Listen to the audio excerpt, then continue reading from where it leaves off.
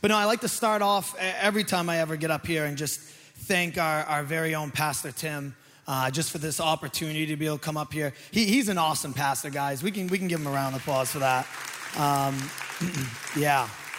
But I don't take this lightly up here. I want you guys to know this. This is an honor for me to be able to come up here and share the word of God with you and what God has put on my heart. So I'm excited to kind of get into this today with you guys. We're going to be doing the last of our series, Dear John. I think this is week, 7 or something like that. But this is it. We're done with the book of 1 John after today. So yeah, we're going to get right into it because it's been a while since I've spoken to you guys. So God has given me a lot for today, so we might want to get going, you know. So we're going to be in 1 John, the last chapter, chapter 5. We're going to start in verse 13 and go through verse 21. And if you have your phone with you, which I know you all have your phone with you, okay? So waterschurch.guide. Get on that guide, waterschurch.guide, and you can follow right along with me, write down the notes. I think Pastor Tim every week says it'll help you get a bigger mansion in heaven. I don't see that as biblical, but it does sound good. No, I'm sure. But I do want you to follow along with me if you could. 1 John chapter 5, verse 13. Can you guys all stand while we read God's word? Awesome. And if you're wondering, I'm reading out of the NIV translation, okay? So if you're reading out of ESV and you're wondering why a couple words are a little different, that's why. It's not that I'm, saying it wrong. And I always tell people all the time that when people ask me, what translation is the best translation? Okay, this is my answer all the time. Whatever translation you will actually pick up and read, that's the best translation. As long as it's the Holy Bible, right? Okay. 1 John chapter 5, verse 13. And I want you guys to look and see as we read through this passage if there's any words that seem to come up over and over again. Because usually that's a sign that God wants us to pay attention to something. So starting in verse 13, it says, I write these things to you who believe in the name of the Son of God so that you may know that you have eternal life. Before I go any further, I love that how John does this every time, okay? He knows how to write a whole book and then he'll summarize up in one sentence why he wrote what he wrote. There's never any guessing of why John, the author, writes these things, right? John, who wrote 1st, 2nd, and 3rd John, also wrote the Gospel of John. And when he wrote the Gospel of John in the last chapter, he says, I write these things so that you may believe that Jesus Christ is the Messiah, the Son of God, right? He's writing them to non-believers, telling them, I want you to believe that Jesus Christ is the Son of God. And now John is writing this letter to the first century church, and he's saying, hey, I'm writing to you believers for you to know that you have eternal life in Christ. He lays it right out there. I love it. But let's keep going. It says, this is the confidence we have in approaching God, that if we ask anything according to his will, he hears us. And if we know that he hears us, whatever we ask, we know that we have what we asked of him. If you see any brother or sister commit a sin that does not lead to death, you should pray, and God will give them life. I refer to those whose sin does not lead to death. There is a sin that leads to death. I'm not saying that you should pray about that. All wrongdoing is sin, and there is sin that does not lead to death. We know that anyone born of God does not continue to sin. The one who is born of God keeps them safe, and the evil one cannot harm them. We know that we are children of God, and that the whole world is under the control of the evil one.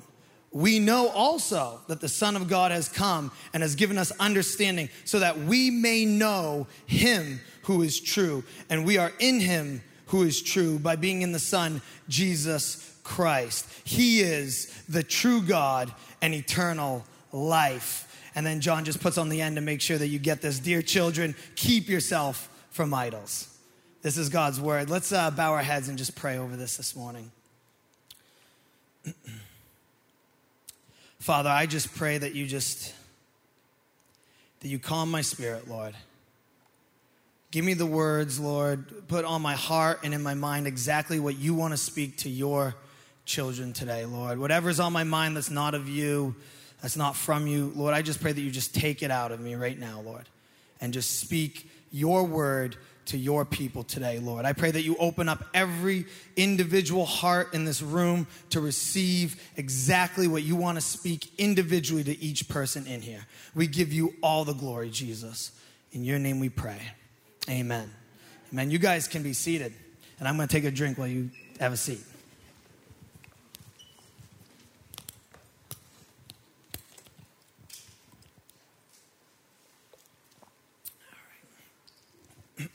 All right. So I titled this message today, Taking Back Your Confidence. I thought I was going to get more of a reaction than that. Okay, I'll say it again. Sometimes when you say it really slow, people get excited about taking back your confidence. Right? Yeah. 7 different times, remember I told you guys that to see what word kept coming up in that passage. 7 different times John uses the words, we know, right? We know. And this isn't a we know as in, come on guys, we should know this by now. Do I have to go over this again? Come on, we should know. No. This is a we know that comes from confidence. This is a we know where John is saying, listen, these are truths that we can stand firm on. Like we have assurance in this. We know this. We know we are children of God. We know him who is true, John says. We know we have eternal life, right? These we knows are a confident we know. Matter of fact, John even uses the word confidence in verse 14. And I looked up that word. I looked up the word in the original Greek that it was written in to see what it meant. And the word confidence in the original Greek that we see here in verse 14 is called parrhesia, okay? And what it means is cheerful courage, the absence of fear, boldness. Is there anyone in here that could use a little parrhesia in your life right now? Anyone in here that could use a little cheerful courage right now? Use a little boldness, some absence of fear? I know I could.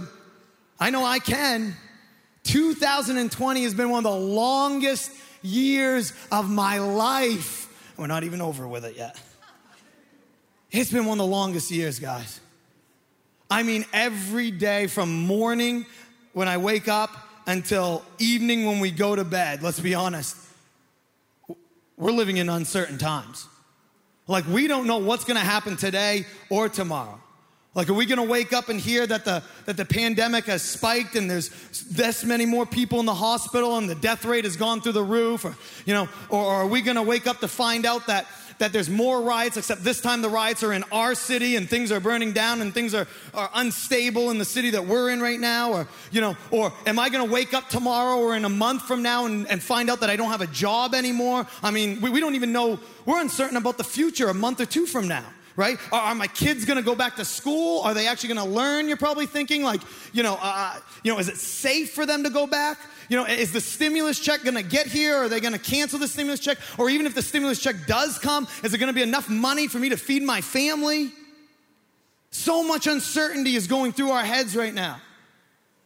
Like we don't know where or what we can have confidence in. And that is why I believe that John wants to show us today what we can be confident in. And when I say taking back our confidence, I do not mean taking back your confidence in yourself. Don't get it twisted, okay? If there's anything good that 2020 has shown us, it's that you cannot be confident in yourself. You have no control over anything. We don't. You don't even have control if you can get toilet paper or not sometimes. And I have to say that because it still makes me laugh to this day. A pandemic breaks out, and the first thing people go for is toilet paper. And maybe it's just that I'm from Maine, and we just learned that we could wipe with anything. That's not really that's not really the first on our list when a pandemic breaks out. Got to get the toilet paper, But no, to get back to this. No, that's not the confidence I'm talking about. I'm talking about the confidence that John is talking about. A confidence that only comes in the one, our Lord and Savior, Jesus Christ. That's the confidence I'm talking about. And I believe that John wants to show us people that are children of God, people that have put their faith and trust in Jesus Christ. John wants to show us what things we can have confidence about. And that's what I want to talk to you guys today. And the first one is in verse 14 and 15. John says this in that passage that we just read. He says, this is the confidence we have in approaching God, that if we ask anything according to his will, he hears us. He hears us. Like, I'm not just talking about a person hearing you. I'm talking about the creator of the universe hears us. And then John takes it a step further. Not only does he hear us, but he says in verse 15, and if we know that he hears us, whatever we ask, we know that we have what we ask for. So here's your first point. I want you to put this down. We can have confidence that our prayers are heard and answered. I don't know about you guys, but that's something that gets me excited. That's something that I want confidence in. That I have a God that hears me no matter what. That no matter if I'm in the farthest depths of the ocean or the highest mountain or whether the governments fall or governments raise up, that I have a God that hears my prayers, that hears my requests, and not only listens to me, but answers me personally. Like, man, I sometimes can't even get that from family. Sometimes I feel unheard by my closest friends.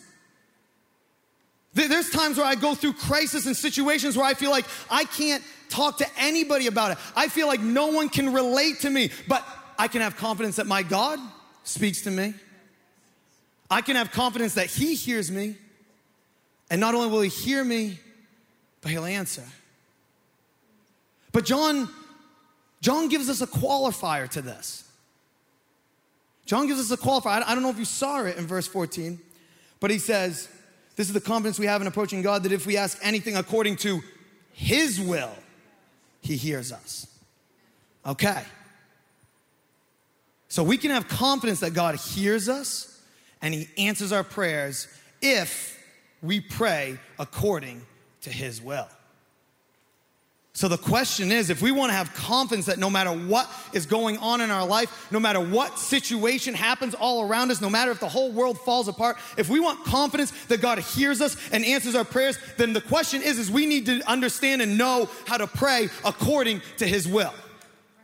So I'm going to go over that with you right now, because the Bible lays it right out for us. And here's the first way that we can pray according to God's will, right here.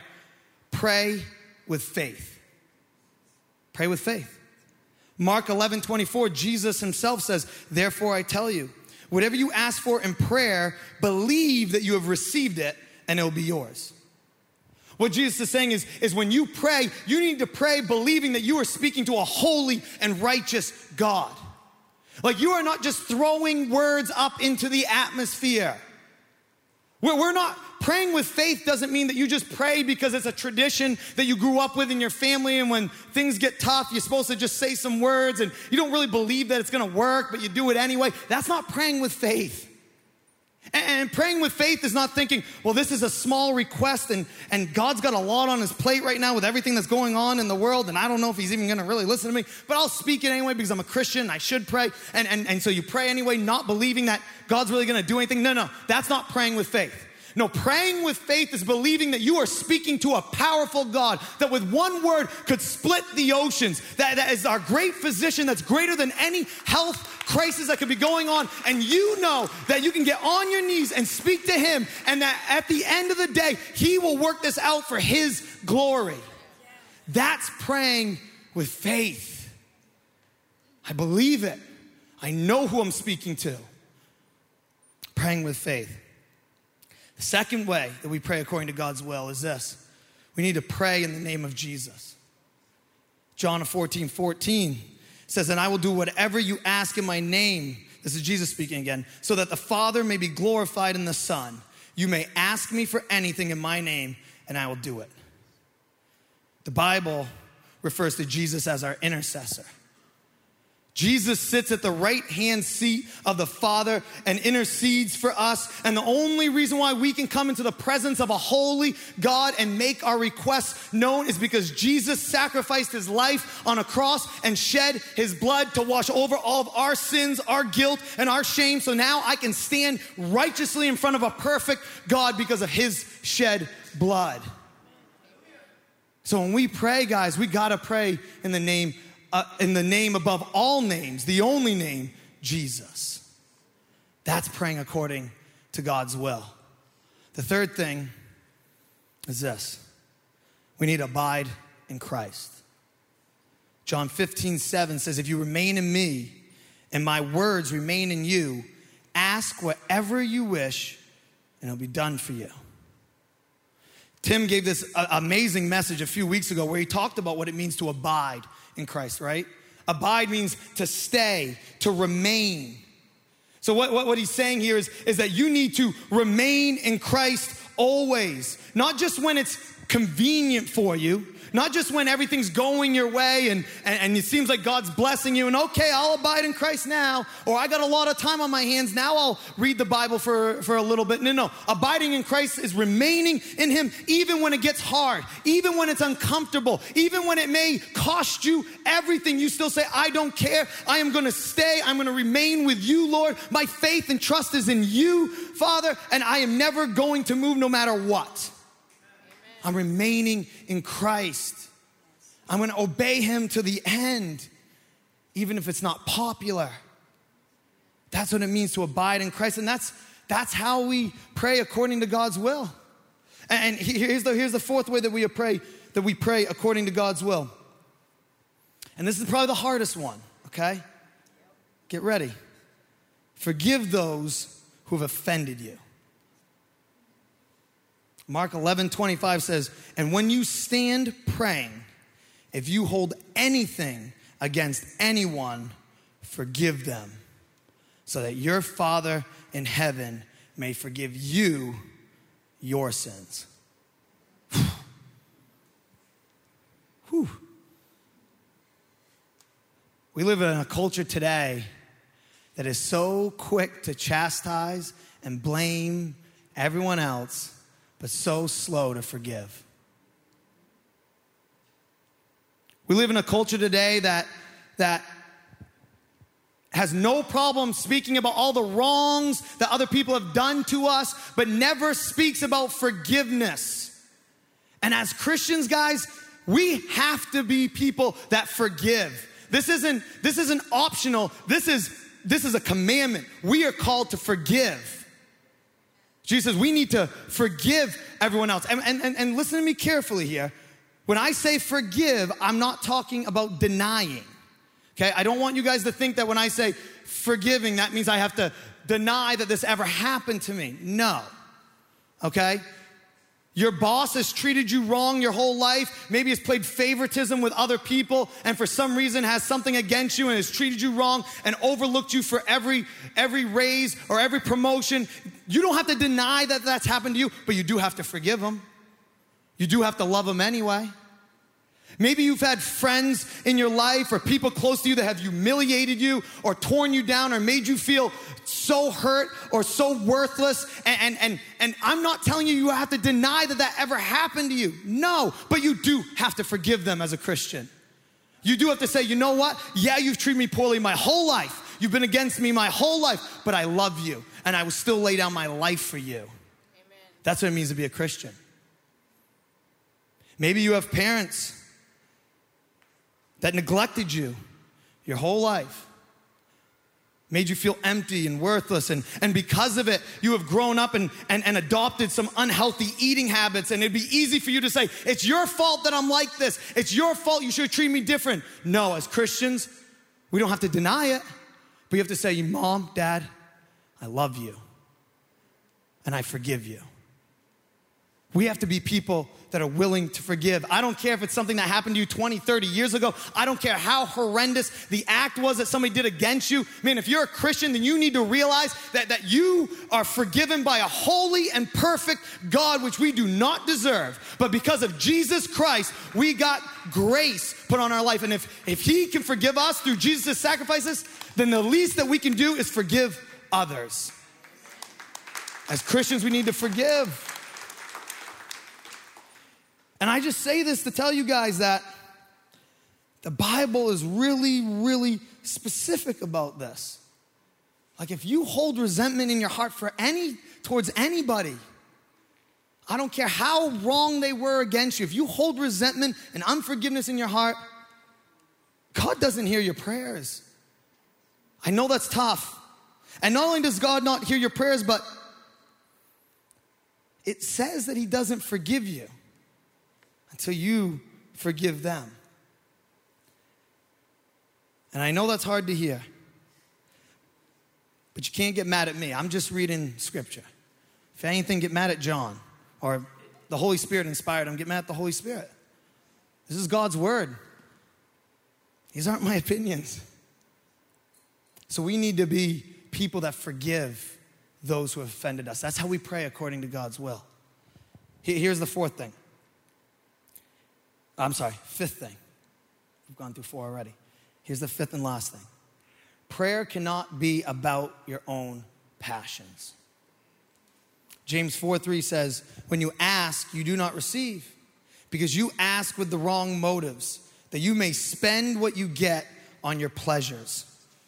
This goes back to that old adage we've probably heard in church before, but it's such a true one, right? God is not our cosmic Santa Claus. Like, he's not there to give you your wish list. Prayer is not about, God, let me tell you all the things I want that will improve my life. Please do this for me so my life will be better and everything will be happier and I'll have a bigger house and I'll have everything I want. No, that is not what prayer is about.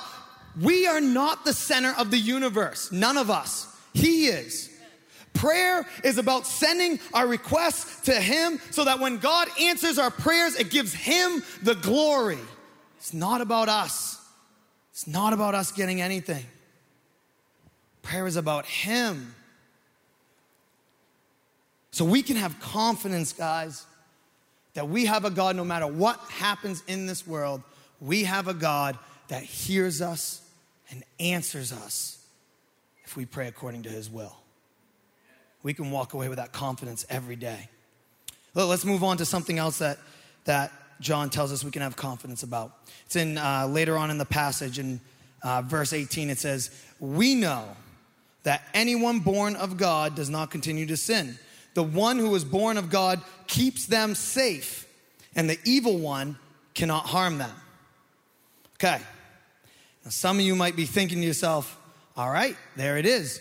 I love God. God is going to protect me. He's going to put angels around me and nothing bad is ever going to happen to me. I can take my shirt off and run down the street and not wear a mask and drink water bottles after everybody else and I'm going to be good. I'm going to be protected.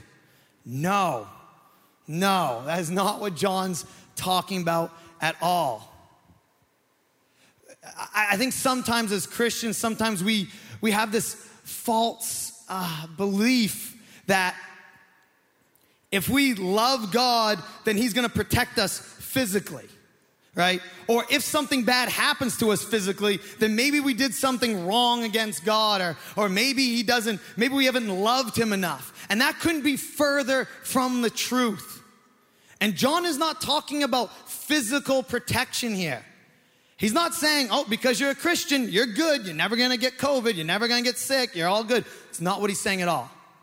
Matter of fact, I know it's not what he's saying because the Bible doesn't contradict itself.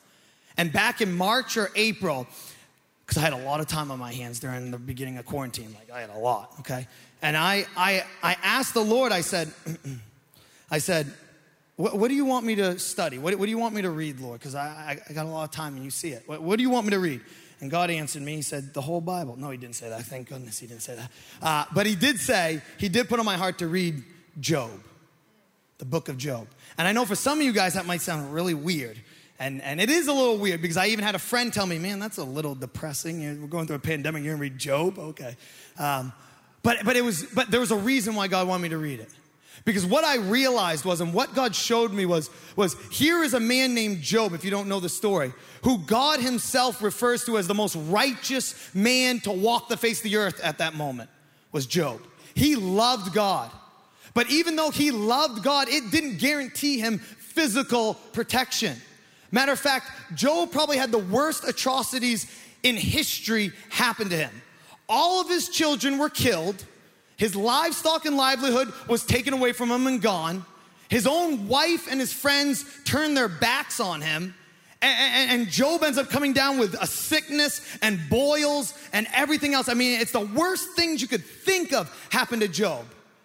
But through everything and through that whole situation that happened to Job, we see this amazing picture of humility, of how God teaches Job all these amazing things, and how God reveals himself to Job in such a powerful way that Job has never seen the Lord before. And through it, Job ends up having a more intimate relationship with the Lord. And even in the end, we see God bless Job, and Job ends up having double the children and everything else. It's amazing. But my point of Job's story is that it shows us that John is not talking about a physical protection. God doesn't guarantee us as Christians that we are completely physically protected. Sorry, he doesn't. No, what John is talking about here is about a protection against permanent spiritual loss. That's what he's saying. And this is the second point, so I want you to write this down if you could. He said, the second point is we can have confidence that we are spiritually protected.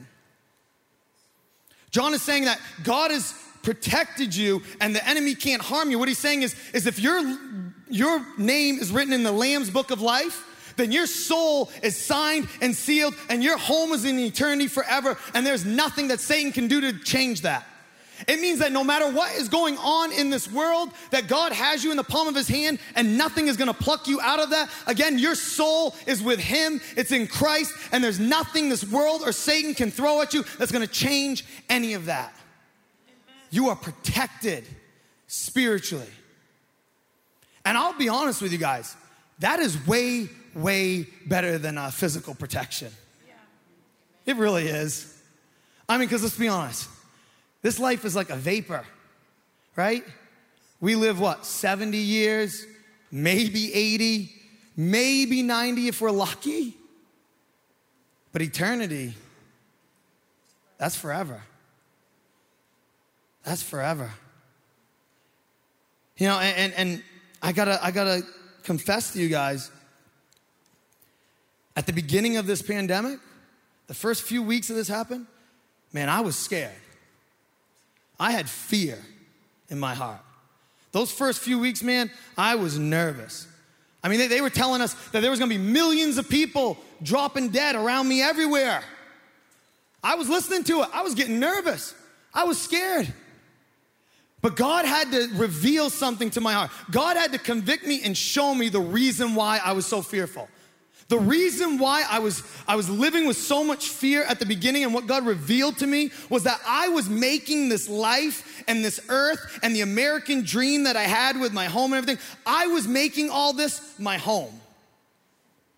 I was clinging to this life like this is it. This is my home. This is everything I'm working for. And what God had to reveal to me was this is not my home. Christians, this is not our home. Our home is in eternity. We have been called to be heavenly minded, not earthly minded.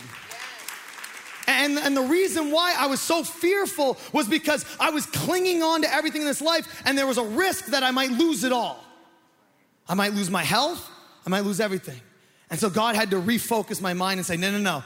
As a Christian, as a follower of me, we're just passing through. We're just passing through. Our home is in eternity. So when we can have confidence that we are spiritually protected and we are heavenly focused like that, we can live boldly. We can live without fear. Because we know, you know what? My body might deteriorate. My body might be gone. Everything I have in life, it may be taken from me. But let me tell you something. My soul is going to heaven for eternity with the Lord. And I'm going to be with him, with Christ at the marriage supper of the Lamb. And there's nothing that Satan or this world can do to take that away from me.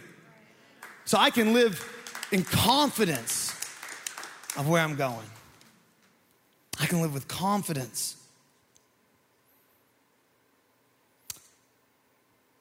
Here's a third thing that we can have confidence about.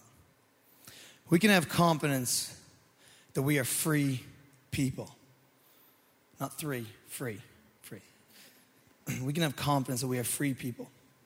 1 John 5:19, it says, we know that we are children of God and that the whole world is under the control of the evil one. That's an awesome verse. Because what it tells us is as children of God, we are not under the control of Satan. We're not. We've been freed by the sacrifice that Jesus Christ did on the cross. He freed us. And I don't know about you, but I take confidence in that because I don't like being controlled. I don't like my government controlling me. I don't like my job and my career controlling me. And teenagers, if you're in the room right now, I know you don't like your parents controlling you. We don't like to be controlled. Well, the beautiful news is we are free from Satan's control. If you are in Christ Jesus, if you've surrendered your life to him, then death, hell, and the grave was defeated when he rose from the dead, and that the shackles have been broken, and you are now free from all of that. Matter of fact, Paul says you were once a slave to sin, but now you are a slave to righteousness. You know what that means? That means you were once a slave under the control of your own sinful nature, but now you have been freed from that in the name of Jesus. You're no longer under his control, under the evil one's power. And that is such an awesome thing to have confidence about, that I am free in Christ. But with that, John's also showing us something else. With having that confidence as a Christian to know that you are a free person, what John is showing us here, since the rest of the world is under the control of the enemy, John is telling us our battle is not against people. I'm gonna say that again. Our battle is not against flesh and blood. And if there's nothing else that you get from this message that I've given today, I'm just asking that you guys hear this and hear this really, really clearly. Because we are about 2 months away from going into probably the most divisive election this country has ever seen. And you need to realize our battle is not against liberals and Democrats. It's not against Republicans. It's not against people of different ethnicities or that look different than us. No, no, no, no, no. Our battle is against the spiritual realm and the principalities and demons that are in it. People are under the control of the enemy. And our responsibility as people, as free people in Christ, is to spread the gospel to the world. We are called to love our neighbors. We are called to sacrifice and lay down our lives for our brothers and sisters. We're not going to war against any people. We're against the principalities in the spiritual realm. So yes, we can have confidence that we are free people, but we have a responsibility as a free person in Christ to bring the gospel to others in this world so that they can be freed by the blood of Jesus. This is my last point. Number 4, we can have confidence in our eternal salvation. We can have confidence in our eternal salvation.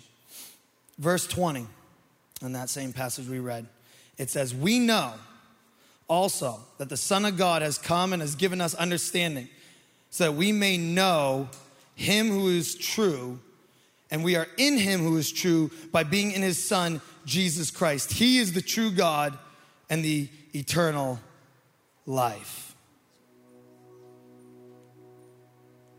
Verse 13 says, "I write these things," is at the beginning that we read.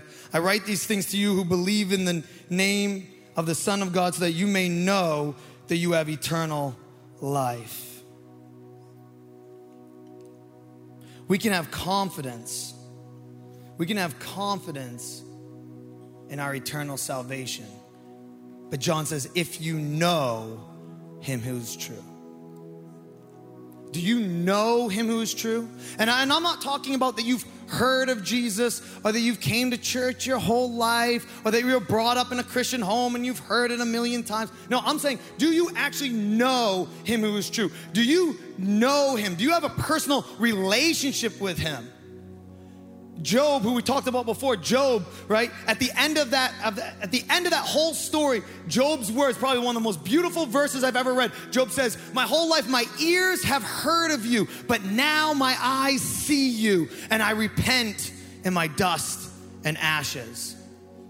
Job's saying, man, I've heard of you my whole life. I've heard the stories, I've listened about you, I've heard your name, but now I've actually experienced you. Now I've actually encountered you, and I've seen you, and I realize who you are and who I am. Do we know him? We can't have confidence in our eternal salvation just by hearing about him. You have to actually have a personal relationship with him, John says. You have to know him. Do you know him? If we do, we can be confident no matter what happens in this world that we are going to heaven for eternity with him. Can everybody stay on me for a second as I close?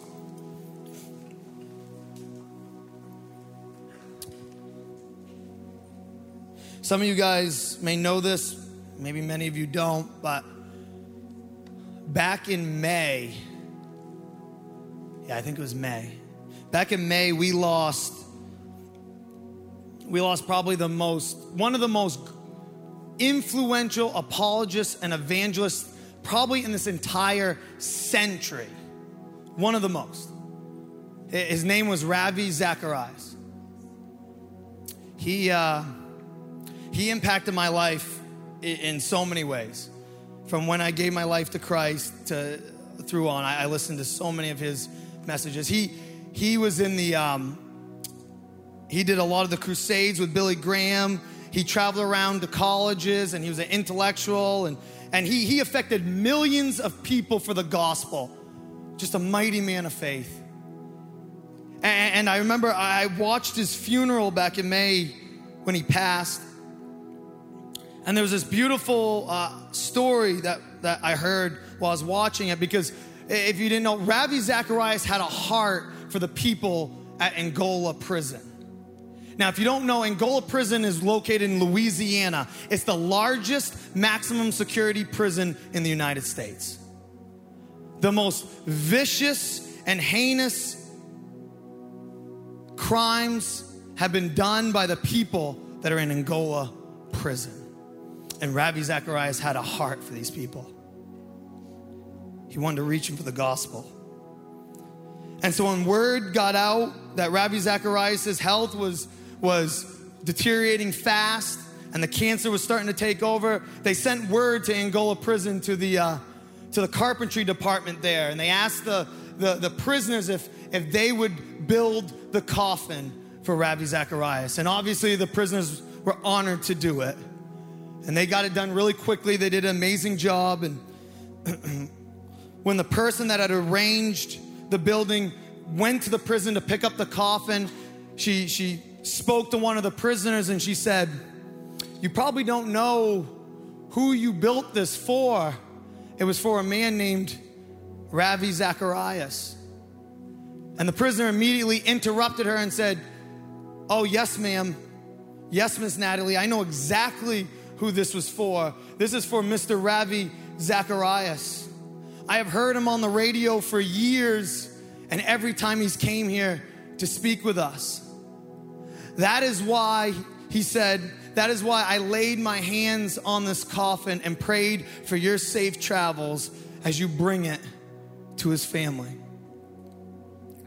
The prisoner went on to say, "You know, I was thinking about what Angola prison is known for," he said. "Hands that have taken life. It is by God's true grace," he said, "that he has allowed my same hands to build a coffin that will carry a godly man like Ravi into eternal life." He said, "That, Miss Natalie, is redemption." I tell you that so that you know, if a man that has a past like that can be that confident in his eternal salvation and can experience redemption through Christ Jesus, then there is nothing that you have ever done that could keep you from having that same thing. It's never too late.